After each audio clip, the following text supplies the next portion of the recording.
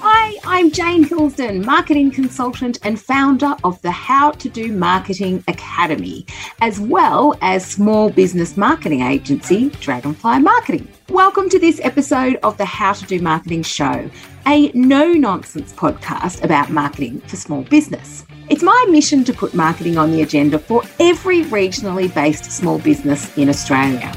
Why? Because I know that when marketing is done properly, it can help your business grow. The How to Do Marketing Show is a podcast just for you and your small business. Bursting with marketing insight and information, this show will be a fabulous resource to help you know all there is to know about the topic of marketing for small business. Never underestimate the potential power of a truly optimized small business website.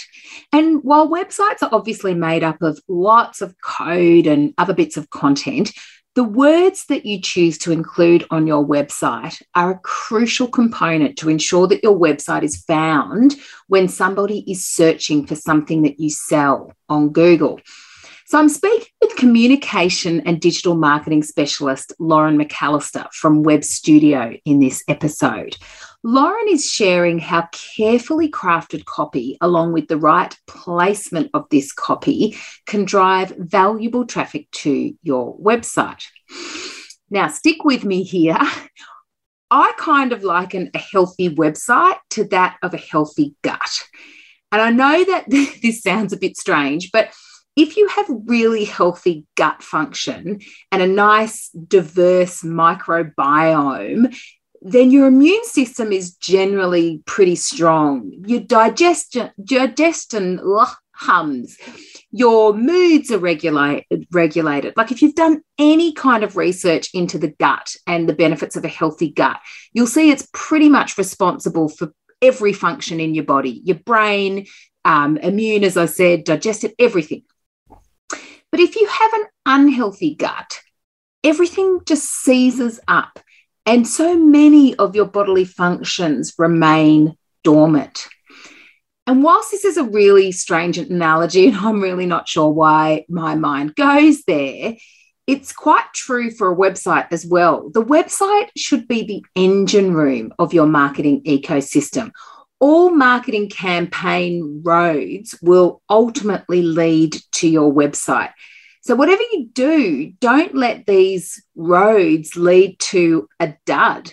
Or even worse, make sure that your website is actually on the main map. Okay, enough analogies. I'm sure you get my point. Fortunately, Lauren, along with Simon Bank, who is the founder and web developer at Web Studio, they're actually one of our marketing partners in the How to Do Marketing Academy. And so this means that our members can actually turn to these guys for website audits or creation to make sure that they are getting that really, really healthy website. And it's really crucial that we do ensure that our members have this humming website presence before investing in any of the marketing campaigns, because we know that this how crucial this element is when it actually comes to converting some of the high impact marketing campaigns that we'll get going. And it also means that we can actually keep our costs really effective and low, because again, the last thing we want to do is spend good money and good time creating fantastic marketing that leads back to a website that doesn't allow someone to convert to a customer. So enough from me. Grab a pen and some paper and let me introduce you to Lauren. Hello, Lauren, and welcome to the How to Do Marketing Show. Hi, Jane. How are you today? Well, thank you. Really well, and excited about our conversation. But before we start with our little Q&A, can you please tell us a little bit about your communications background and how you've landed in the role that you are in today? It's been quite a journey. I actually have a journalism degree, and I started at Sky News in Sydney once I graduated. I relocated to Dubbo actually, after a couple of years at Sky to my husband is a physiotherapist and he got a job out there. And I was working at the ABC in Dubbo for around a couple of months. And I remember thinking, regional journalism, that's got to be better than this 24 hours start at 3 a.m. Business. It'll be much more work-life balance, but it's still pretty full on. Big days. As a regional journo, they want you to be writing content, filming content, voicing content. And then, around a couple of months I'd been there, I had a twin pregnancy sprung upon me by surprise, which was lovely, but also pretty confronting. and so I went off to have my boys. And a couple of months in, I sort of thought, I'm going to start looking elsewhere because managing two babies and working in the journalism industry was going to be tough because you've got to be on call a lot. And anyway, I wrote an article actually about my pregnancy experience. It was a bit horrifying. And it got published in the Huffington Post online magazine, and a friend of a friend showed it to somebody who worked in marketing and they hired me. Amazing. Knowing all those fun personal details. So I started there as a copywriter and I worked in that wonderful agency for 4 years and my role evolved and it was beautiful work-life balance. I still in my heart do love journalism, but I did find as this role expanded how much I loved helping businesses grow, especially those small and medium-sized businesses, seeing the results and getting to sharing that was really fun. And then I relocated to Port Macquarie a couple of years ago, and I've been working remotely for that agency, but I've just signed on with Simon at Web Studio and we're launching a marketing service here. So that's really exciting too. It's really exciting. We are so happy to have you in our town. And we have worked with Simon through the Academy as well as through Dragonfly Marketing. We've worked with Simon for many years now. He's a fabulous person. He's also coming up in an episode on the How to Do Marketing show. So you guys teaming up together is a fantastic combination. So that's awesome. Well, thanks for sharing that with us. And as I said, so happy to have you join us in Port Macquarie. So this episode, I mean, obviously you're an expert at the written word and communications and journalism is your strong point, which is awesome. But this episode, I'd really love to pick your brains specifically about small business website communication, particularly about the copy that we need to include on our main website pages, as well as within our blog content. So first of all, can you explain the difference between what we need to write on our kind of main homepage, about us page, like the main navigational pages, versus how we might approach our dynamic content or our blog articles? Great question. So your homepage, look, people these days have a pretty short attention span. So when they land on your homepage, you've probably got about 10 to 15 seconds to really clearly communicate who you are, what you're about, what you do, and most importantly, how you can help them. So that's what I think of the homepage as. It's often the first impression a business will ever have, a person will ever have of your business. So a homepage needs to give them a little bit of an idea about who you are and what your business is and what you stand for. You want to convey that personality of your brand, of course. Key services and products. So that's the what you do. They need to be able to, at a glance on your homepage, see all the services you provide or products you provide, whatever your business is. And most importantly, yes, how you can help them. So I believe that your UVP, your unique value proposition, should be really present on your homepage. Yeah. So content for the homepage needs to be written in a way that's, I understand your problems and here's how we can help. So for an example, I had a client that was a flour mill. Their key target audience were bakers. And so their main pain points, their main problems are late deliveries inconsistent product. You know, they get flour and they bake something out of it, and then they get the same flour next time and it's a different thing altogether. They need something that's consistent and they need it on time. So the homepage for this client, one of the key messages front and center when you landed on their homepage was sick of late deliveries and an inconsistent product.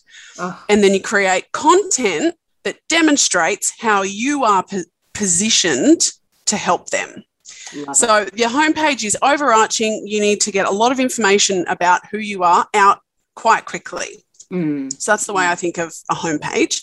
Whereas blog articles are generally addressing an area of concern or providing advice and guidance, or sharing a specific part about your brand. So it's more a niche audience. You can break your target audience down into sections and have blogs that address each sort of section of that audience. And also they are really helpful for SEO, which I know that we'll get to down the track. But like if somebody is looking for a psychologist, for example, they're not necessarily going to type in psychologist or counsellor to Google. If they're suffering anxiety, they might be typing into Google tips to manage anxiety. Or mindfulness exercises. So this is where the blogs come in, and they catch people in that section of the funnel where they know what their problem is, they know what their pain point is. They may not be ready to seek out help yet or to purchase the product or use the service yet, but you're getting them into your funnel through these blogs that really speak to them and communicate well to them. So that's sort of the way I think as a blog. That's such an awesome description and such a great differentiation between the two pieces of content. And I love your description there and your example of the unique value proposition that you spoke about, particularly with the flour mill there, because I know something that I notice a lot of small business and a lot of small businesses, I guess a common mistake of a lot of small businesses and big businesses in some instances is they think they're actually differentiating themselves, or they think that they're actually communicating their unique value, but actually you're kind of saying the same thing as everybody else. And in your example of, you know, sick of late deliveries and an inconsistent product, you can imagine, like I can already imagine that all the other flour mills trying to speak to these bakers would be all about, you know, maybe family history, you know, flour's been a legacy business, or customer service, or, you know, all the typical words that people use. So to go straight in with that hook, using the language and the pain point that's been clearly identified is really, really clever. Yeah, and it's about also framing the content in a way that's less, here's what we can do for you and why we're so good, and more, we understand who you are. Yes. We can identify with what you're going through, and here's how we can help you. It's just reframing it to be more about them, less about you. And just really simple. It doesn't need to be 10 points. It doesn't need to be all the list of value. It's just a simple, we can deliver on time and a consistent product. That's it. And then the content everywhere else in their strategy, including other pages on the website, is all framed around those pain points. So we did a corporate video that shows their process, that shows how quality control is such a big deal and why the product will always be consistent.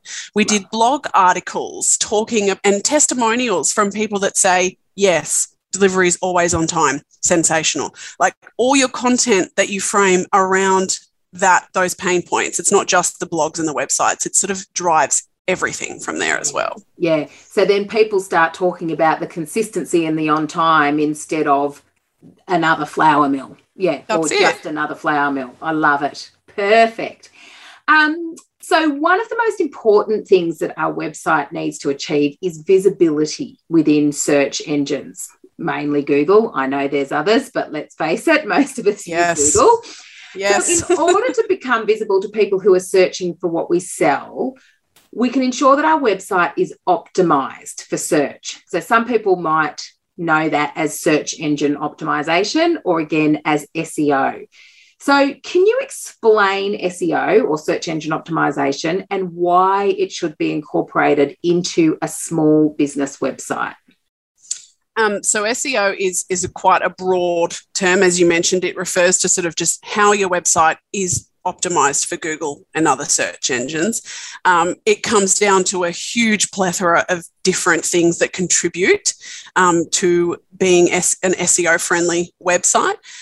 If I'm covering the main sort of top-level points, the things that we're looking for are technical things and that's Simon's area of expertise here at Web Studio. As part of our team, when we're doing sort of an SEO assessment of a website, he's checking things like site speed, whether it's mobile friendly. You can do all the SEO copywriting in the world and make sure that your keywords are all over your website. But if you've got a slow website with huge pictures that take forever to load and a website that's not mobile friendly, your ranking is going to be hugely impacted. So that's step one, have a well-built website is sort of what the first thing we're looking at. Authority is also a factor. So this is where backlinks come in. The more people that are outside your website that are linking back to it, Google sees you as a figure of authority and it ranks you well. And I know that there are services where you can pay to have backlinks to your website. Google knows, don't do it. Okay. Right. Okay. We want backlinks from other really relevant, well-respected websites. Yeah. So, for example, one of my clients was a brewery equipment manufacturer. We partnered up with some Brews News type magazines, really well-respected publications in their industry. And they became contributors, publishing content to their website as a contributor, which then links back to their website. And that's a really great authoritative backlink that Google loves. So partner content, it's another big thing. Content on page, so that's our keywords. So that plays a huge role. And that's where keyword research comes into play. So we use a paid tool called SEMrush. We can use that to research how your domain's performing amongst your competitors. So it's really quite fantastic. Yeah. And so keyword research is, who is my target audience? What are their problems? Therefore, what are they searching for in Google? That's the first step. You don't just want to go searching, like thinking, I think this is what people would type, so I'm going to start incorporating those keywords into my content. No, you actually want to do the research to know what people are searching for. For example, if people are you sell shoes and you think, I'm going to go running shoes. I'm going to have running shoes as one of my focus keywords. Through research, I might be able to tell you that in actual fact, more people are searching for running sneakers. So that might be a better word to be prioritizing. We love having different versions, and that's what we would do anyway, but it's sort of like what you think people are searching for may not actually be what people are searching for. So that's the key lesson there. We also look at competitivity of the keywords as a factor. So if you're a local credit union, I wouldn't recommend going after home loans because the big banks are paying big money to rank for those, and the traffic coming through to those websites every day, we can't compete with that. So that's fine, but there are other ways as a credit union to be found on Google, as I mentioned. So you do your keyword research, and then once you have a crisp idea of what their interests are, you make sure that those keywords are in your content. So that's in your blogs, all through your service pages, on your homepage, making sure that those keywords are all through your website. And there's lots of places they need to be, which we can go into. But it's authority, technical, and on-page SEO, backlinks. They're the sort of top level places.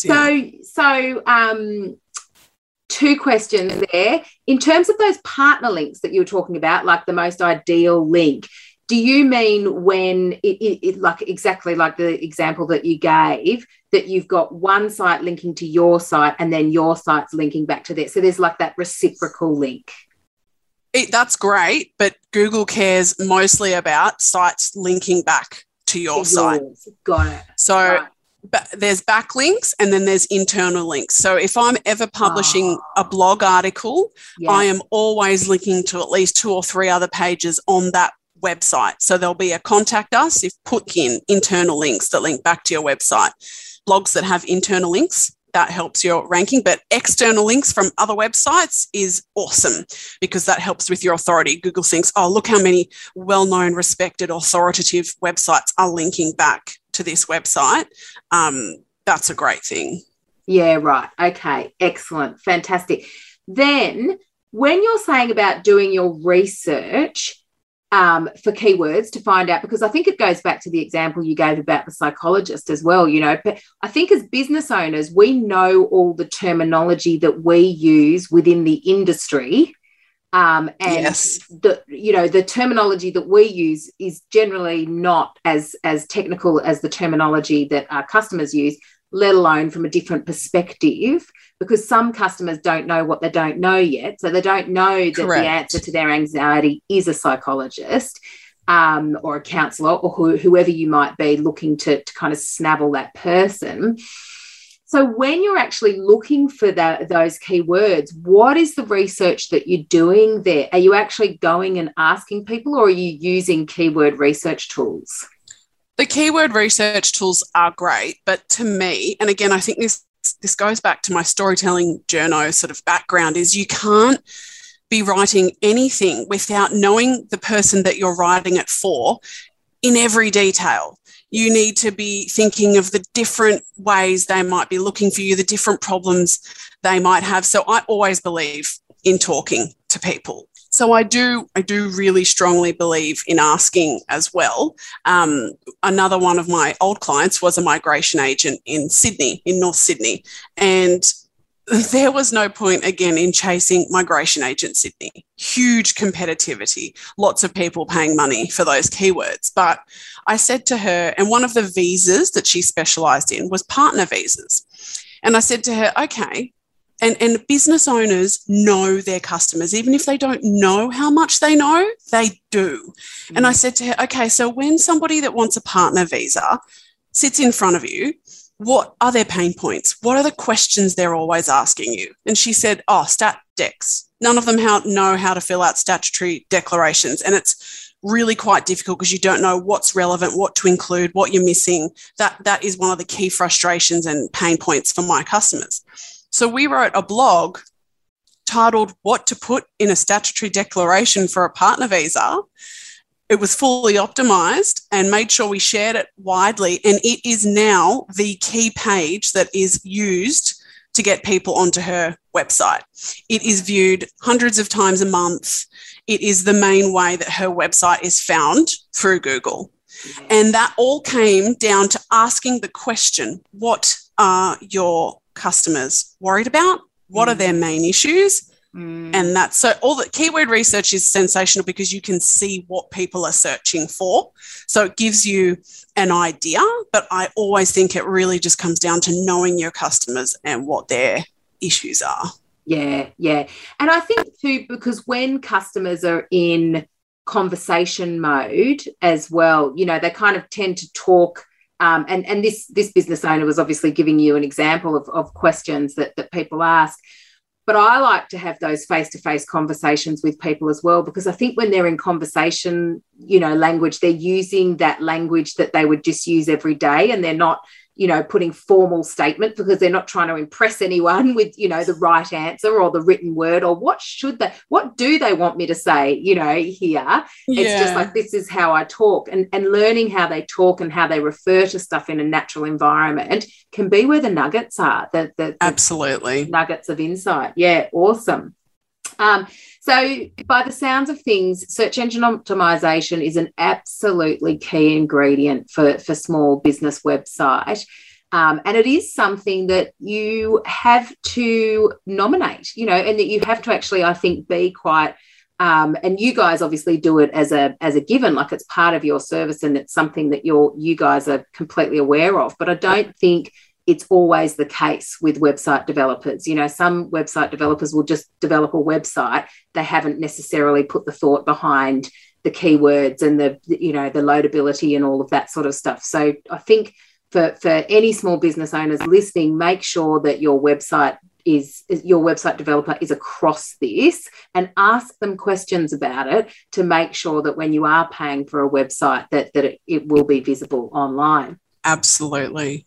Okay, so you've spoken a little bit about how blog posts can help us become more visible, and that example of the migration officer was a classic example because you've answered a question that a lot of people have.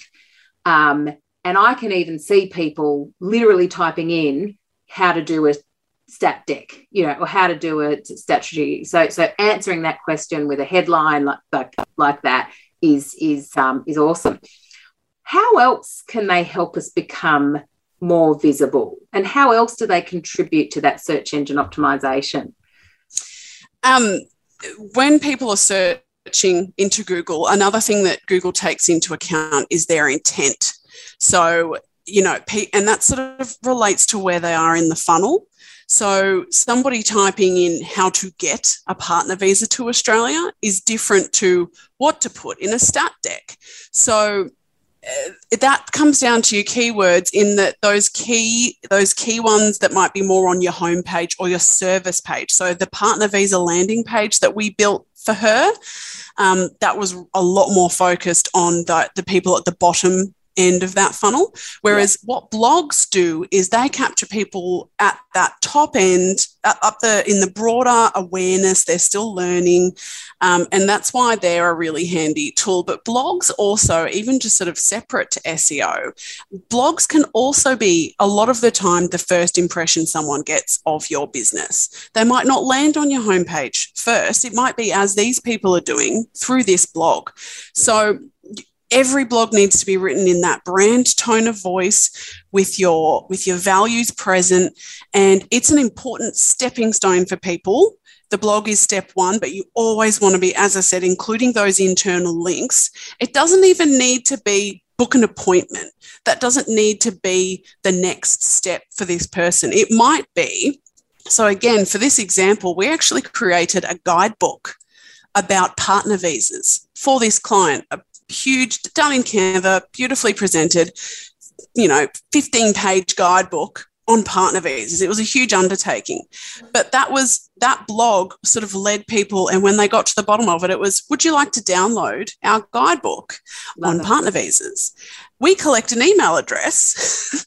They go into the partner visa funnel. So blogs, separate to SEO even, are so useful for that sort of thing.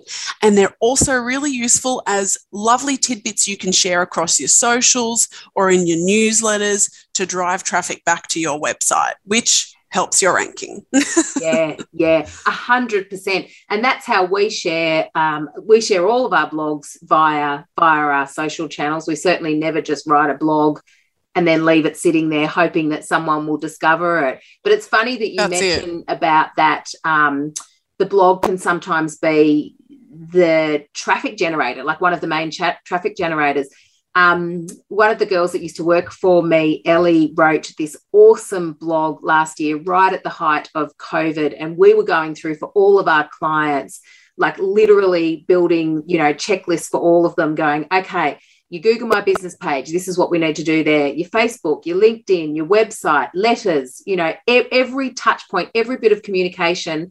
For every different client, we were putting checklists together to make sure that we'd sent out the right communication for each client. So we had this great list, like a really great checklist, and Ellie put it together and as a blog post that to this day still remains the biggest traffic generator on my website, beyond my homepage for some months. It is insane. And I think once it gets that traction, once it starts driving that much traffic to your site, it stays at the top, doesn't it? That's it, because it's a bit of a chicken and egg situation, is that the more traffic that's going to it, and that's why, again, like a local credit union and a home loans page, they can't compete with big banks because they've got thousands of people visiting their website every day. But again, that blog there that you just used as the example is the same thing, in that you identified, what do our clients need right now? that checklist was really helpful for them. Yeah. And that's why it did so well. So blogs, to me, are a crucial part of SEO, yes, but it's more that SEO exists amongst your content marketing strategy. Hey, if you are loving what you hear in this episode of the How to Do Marketing show and you want to know how you can get some of this marketing happening in your own business, come and join me in my How to Do Marketing Academy Mastermind. You'll work directly with me and a bunch of other like-minded, motivated small business owners for 12 months. And in that time, I'll show you how to plan, implement, and measure the marketing that is right for your business.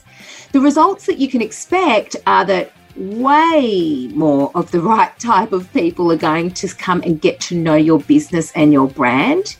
You'll increase your leads, you'll increase your revenue, and best of all, you'll finish the 12 months with a complete and thorough understanding of exactly how to do marketing. Head on over to howtodomarketing.com.au to find out more. Now let's get stuck back into this episode.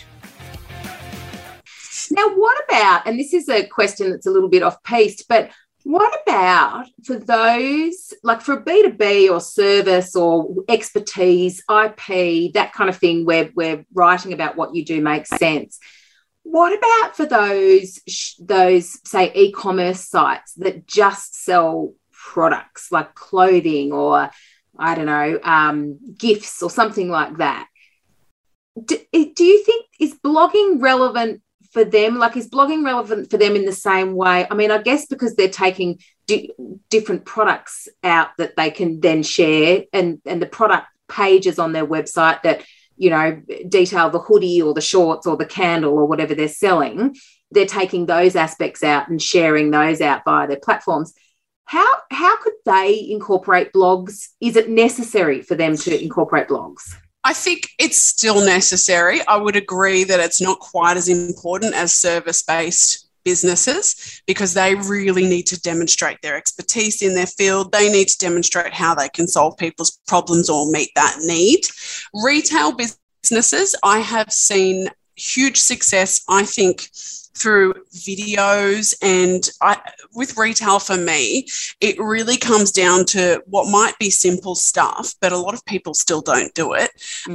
Really detailed product descriptions on their websites, personalized. I love personalized branding when it comes to smaller retail outlets. There's one called Vine Apparel that was based on the Northern Beaches. They had a shop front there, but everywhere I go, and they have really distinctive sort of looking prints, and I'm obsessed with their stuff because I've bought several things from them. I see people at the park and I say, are those the Vine Apparel leopard print tights? And I knew because their visibility, like they still have a brand visibility. No, they don't do as many blogs. And so it's not quite as important, but it's the brand, the blogs, as I said, also get that brand visibility out there. And there are still definitely questions that can be answered in terms of retail and the retail space, and how to find the perfect pair of jeans, because that's just every woman's nightmare. So the blogs in that sense will still help with SEO, but I think they lend more to the getting your brand out there, sharing fun things that get more brand awareness and traffic back to your website. So if I was looking for the perfect pair of jeans, again, I might not find them traditionally, but if I typed that into Google and then I read their blog, I'd be inclined to click and see what kind of jeans they had. It's still relevant. It's always relevant because I think communicating who you are and what you're about to your customers and potential customers is always important. But yes, in terms of retail, it's not as relevant, but still important. Yeah, that's a really good point. Now, on the topic of videos, this is something I've been wondering recently. So if you're actually using videos on your website, how do they rank for SEO? Like, are you best if you're using videos to make sure that there's a transcript within the page itself, because the SEO will pick up the transcript, or will they read the video? Google prioritizes engaging content as well. So videos generate more engagement a lot of the time. And so that's how that would work as well. But also accessibility is becoming quite huge. So with videos, I notice a lot of businesses that are standing out are the ones that caption their videos so that people that can't hear would be able to read what's happening. Because usability is huge. But the more engaging the content, that ranks well as well. Yeah, that's a great point. Okay, excellent. Yeah. Okay, so what are 5 things that we can do? Because we've just heard about how important blog posts are. So I know that there's a lot of technical aspects that, you can write. I think I've got a 5-page how to write the perfect blog post with all the technical instructions. And I can tell you now, not even I read that. I got bored by, I think, halfway through. So what about just 5 simple things that we can do to make sure that when we do write the blog post, that it actually is helping us become a bit more visible? Okay, the first one, and it's always the same, is know your audience and your purpose. So you can't decide what your focus keywords, as I've said, are going to be until you know who your audience is and what their go is. So before I write any blog post, I ask myself 3 questions. Why am I writing this? Because as I said, Google ranks you on relevance. So if you're writing for the sake of writing, just stop. You're wasting your time. There's no point. The best blog posts, as you've said, with your one that ranked really well for the checklist for businesses, the best blog posts are always going to be the ones that answer that really well. Like it's I've been needing this for so long, or that's answers to questions that I've been asking for so long. They will always rank the best. So why am I writing this? Who am I writing it for? And what pain points does it address? That's always step 1. And then you use that information. Step 2 for your blog post would be some keyword research. I wouldn't spend hours on it, even just half an hour. The tool that I use, SEMrush, actually has a content marketing tool within it. So I can type in my keywords that I think I want to use, and it actually comes up with a list of content topics. So that's always very handy. But do the keyword research. Make sure so you know your target audience, all right, you know what problem they have. Then just do a little bit of keyword research. What are the search terms that are being used in this space? Because they are going to be important and will need to be included in your blog. So then step 3, I guess, would be, where do these keywords need to be included specifically? There's several places. I have a list here. The URL. When you're uploading your blog into the back end, make sure that your keywords are in that URL. They also need to be in your title tag and meta description. You want them at the front of your title tag as well, not at the back end of it. So if it was the perfect pair of, how do I find the perfect pair of jeans? If going back to that example, perfect pair of jeans would be the front of that meta title. And then I would say, how do I find the perfect pair of jeans? Like, you want those keywords to be at the front there, and then in your meta description as well, which is all done in the back end of your website as you're uploading the blog. It's like the snippet, I think is what it's called in a lot of websites. You want it in your heading, obviously. You want it in your subheadings, very important. You want it in at least 2 of the subheadings in your blog. The first 100 words is ideal. So somewhere in that opening paragraph, you want it at least once. Yeah. It's always also good to bold the keywords within your article. That helps as well.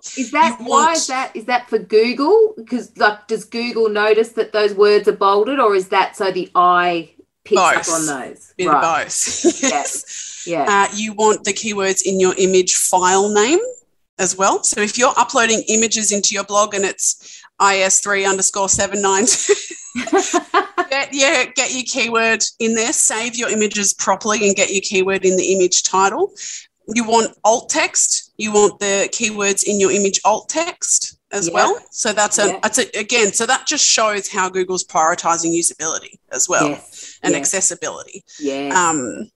And you also want it in your anchor text. So when you're sending links in your link text to other links, it's good to have your keywords as those anchors as well. if you can wrangle that in. Wow. So they're sort of the places in that blog article that you want your keywords to be. But obviously that's step 3 after you have figured out what keywords you want and figured out who you're talking to. The other step 4, I guess, would be making it easy to read. Google ranks readability. So even though I just said put your keywords in all these places, if you're jamming them in for the sake of jamming them in, Google does not like you. It can tell. Yeah. You are always still aiming to write well and for your audience. Keywords, they're important, but don't jam them in for the sake of it. Your content needs to be readable because that's also ranked. And also, if your content doesn't make sense, no one's going to read it ever again. So there's no point in even trying to do that. Yeah. So readability, that is things like a huge wall of text. That's not fun for anyone. No. Your blogs need to have subheadings, and I have spaced out paragraphs 1 to 2 sentences. When you look at any blog that I write, it's hugely spaced out. You don't want too many big walls of texts. Short sentences no more than 25 words. Yes. Short, sharp sentences, not big, long-winded. You don't want too much jargon. Try and keep it simple. These are all things that affect your readability. Dashes instead of commas. Really good tip. Dashes to break things up as you're writing instead of commas, because it adds that level of space and it helps people read things on the page. It just does. Wow. It's that added level of space. It just makes it more readable. Readability. That's number 4. Cool. Number 5 for my blog tip would be to share it. As I said, you don't just want to upload it and then let it sit there and hope that people find it. Social media acts as an outside link, linking back to your website. So for starters, that's already one awesome thing. You've got a backlink there. But also, as you said, the more traffic that it generates, the better it will do. So you want as many people reading it as possible. So, go ahead, share that blog far and wide. Share it on your personal Facebook page. Share it on your business. Yeah. Send it to your customers via EDM. Yeah. Yeah. It's blogs can act as a really good little touch point. If you haven't emailed your customers for a while, but you don't want to be bothering with trivial stuff, blogs are a great way to touch base and say, by the way, hope you're all well. By the way, I wrote this blog, or we wrote this blog. Yeah. Have a read. Yeah. Love it.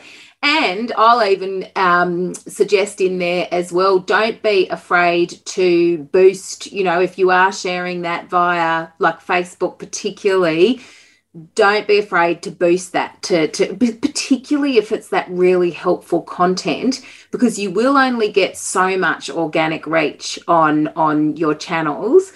So try and make sure that you're posting when people are online so that there's that opportunity for people to engage with it.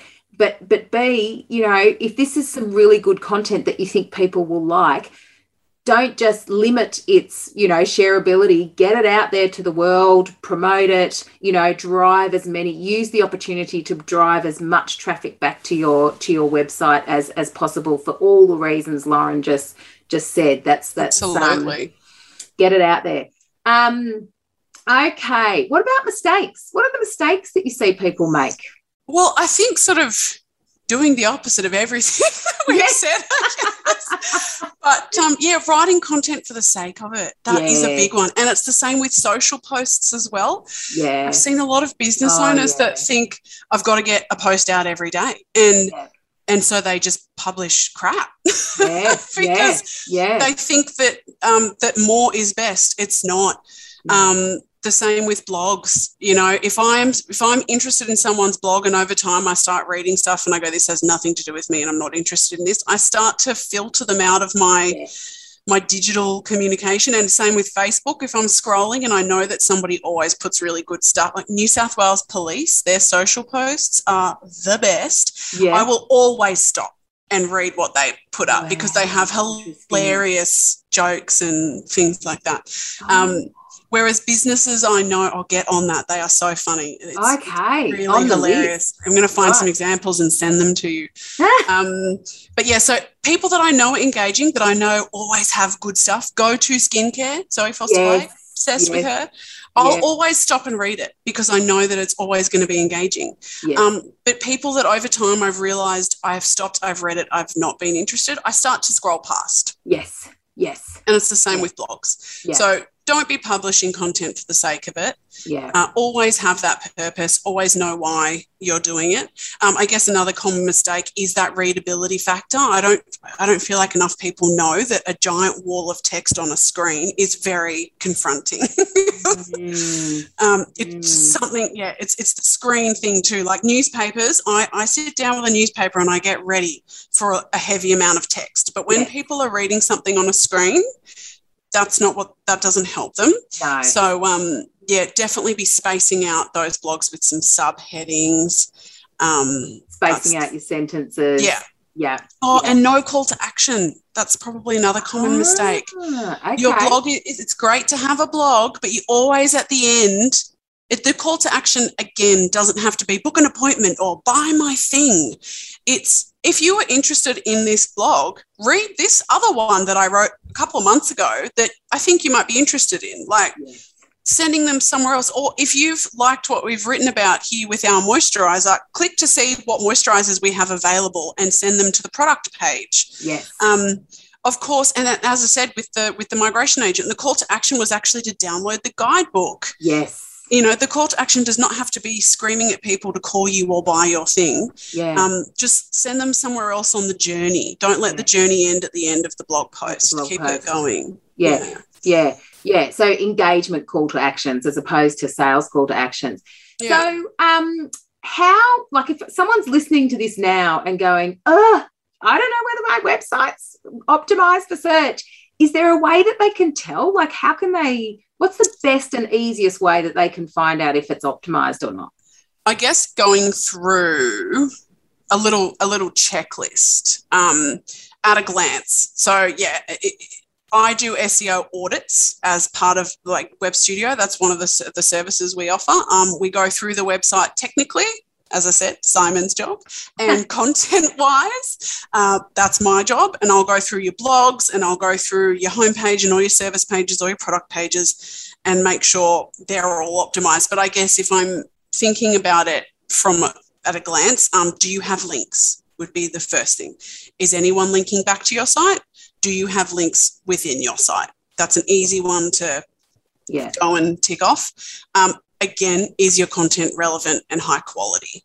Yeah. That's an easy one. Go through your blogs and not duplicating as well. I know that, like, especially in the financial industry, there's some like companies that publish content for you and you can just repurpose it and upload it. It's always better to be publishing unique content that's really high quality. So that's one thing you can be doing. So links, quality content, optimized images. Again, are your images huge? I resize a lot of images before I upload them anywhere onto a website to make sure they're within that sort of nice size frame. Page speed, that's a really easy one at a glance. Is your page taking forever to load? Because that's affecting your SEO. Sharing content. Are you sharing content on socials? That's another easy one to just tick off and go, that's going to be helping me. And your keywords, just check for them. Think about what they are. If you're not feeling comfortable enough to go down the whole keyword research rabbit hole, because even for a professional like me, it can be a rabbit hole sometimes. I find myself going deep. But even just think to yourself off the top of your head, all right, what would my keywords be if I was just coming at it from a surface level approach? Yeah. And are they in my blogs? And your homepage needs to be your target keywords, like those really, really important ones. So, Migration Agent would still be obviously needing to be on that homepage, even though it's not the key one that you're chasing. Yeah. It definitely, obviously still needs to be present. Yeah. Partner visa, using that example again, partner visa, citizenship, parent visa, all those important things need to be on that homepage. Yeah. And then the next level would be checking your service pages, making sure your key product pages, making sure those keywords are there. And they'll often be like the next stage of keywords. They'll be a little bit more detailed, more specific. Yeah. And then your blogs are sort of the more generally long tail keywords where Yes. they're the questions often that need to be answered, or the how-to guides or the checklists. Yeah. And They're- then yeah. could businesses, like, I guess once they've done that keyword research, say, let's go back to the perfect pair of jeans.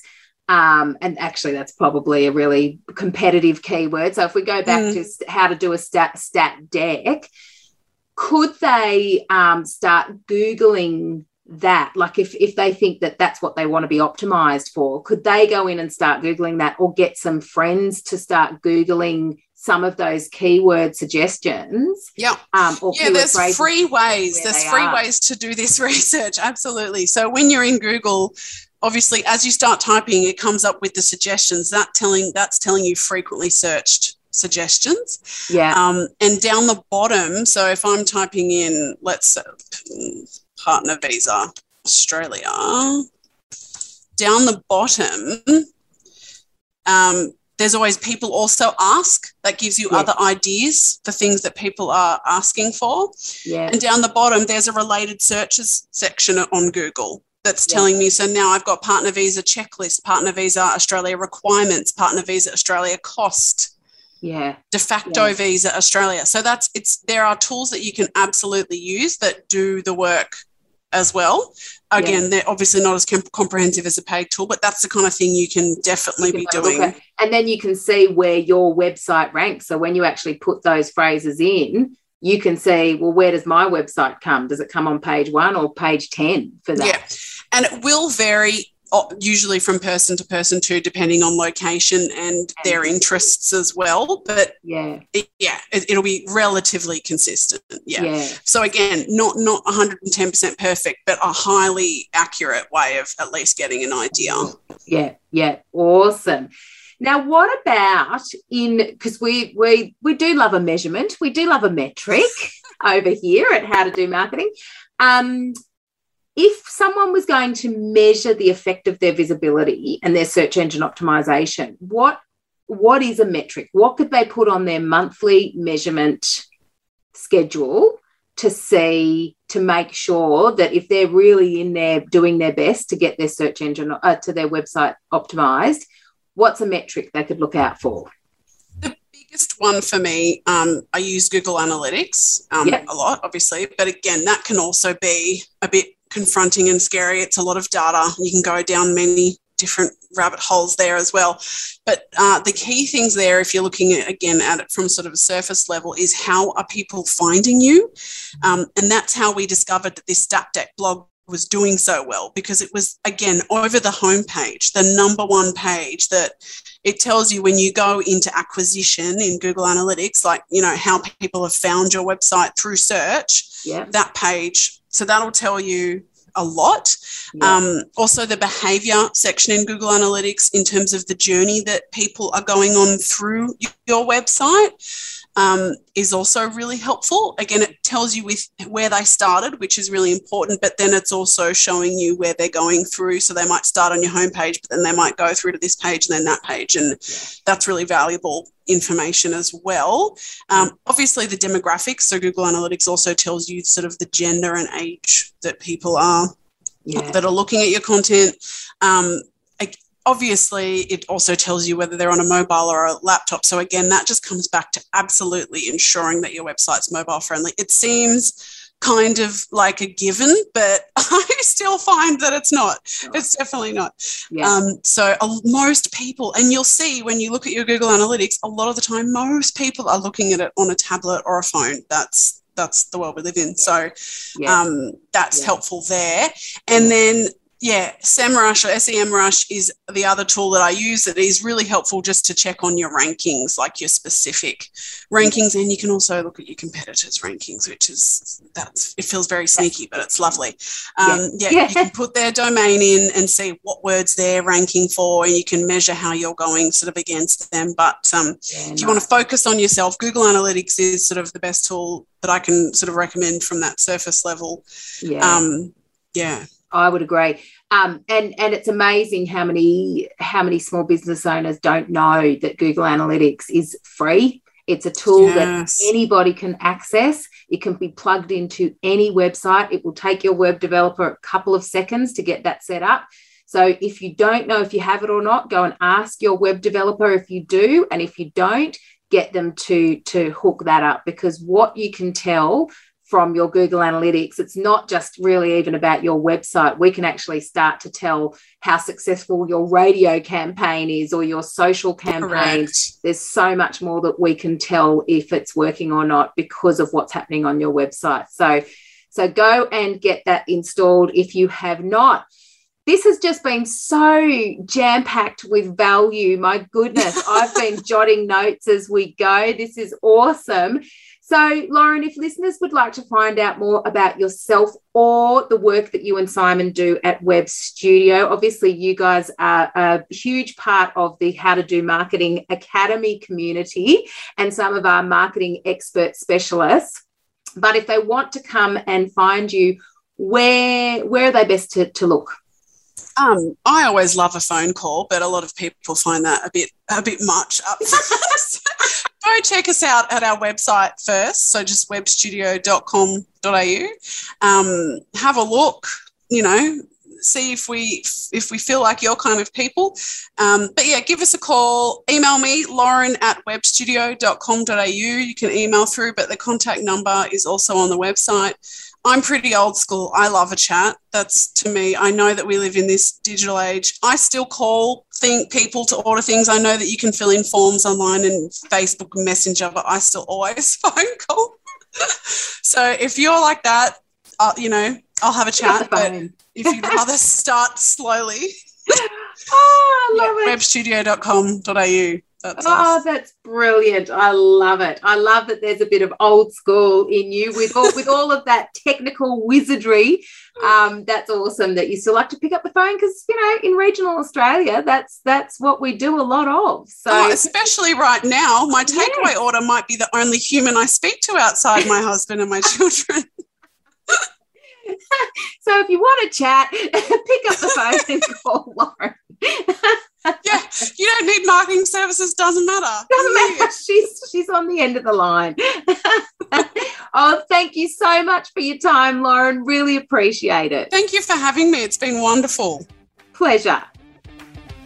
Thanks so much for tuning in to another episode of the How to Do Marketing Show. And remember, if you want to know how you can get some of this marketing happening in your own business, come and join me in my How to Do Marketing Academy Mastermind. It has been developed just for small business owners like you. Head to howtodomarketing.com.au. And until next time, happy marketing. You've been listening to another Morgan Media production.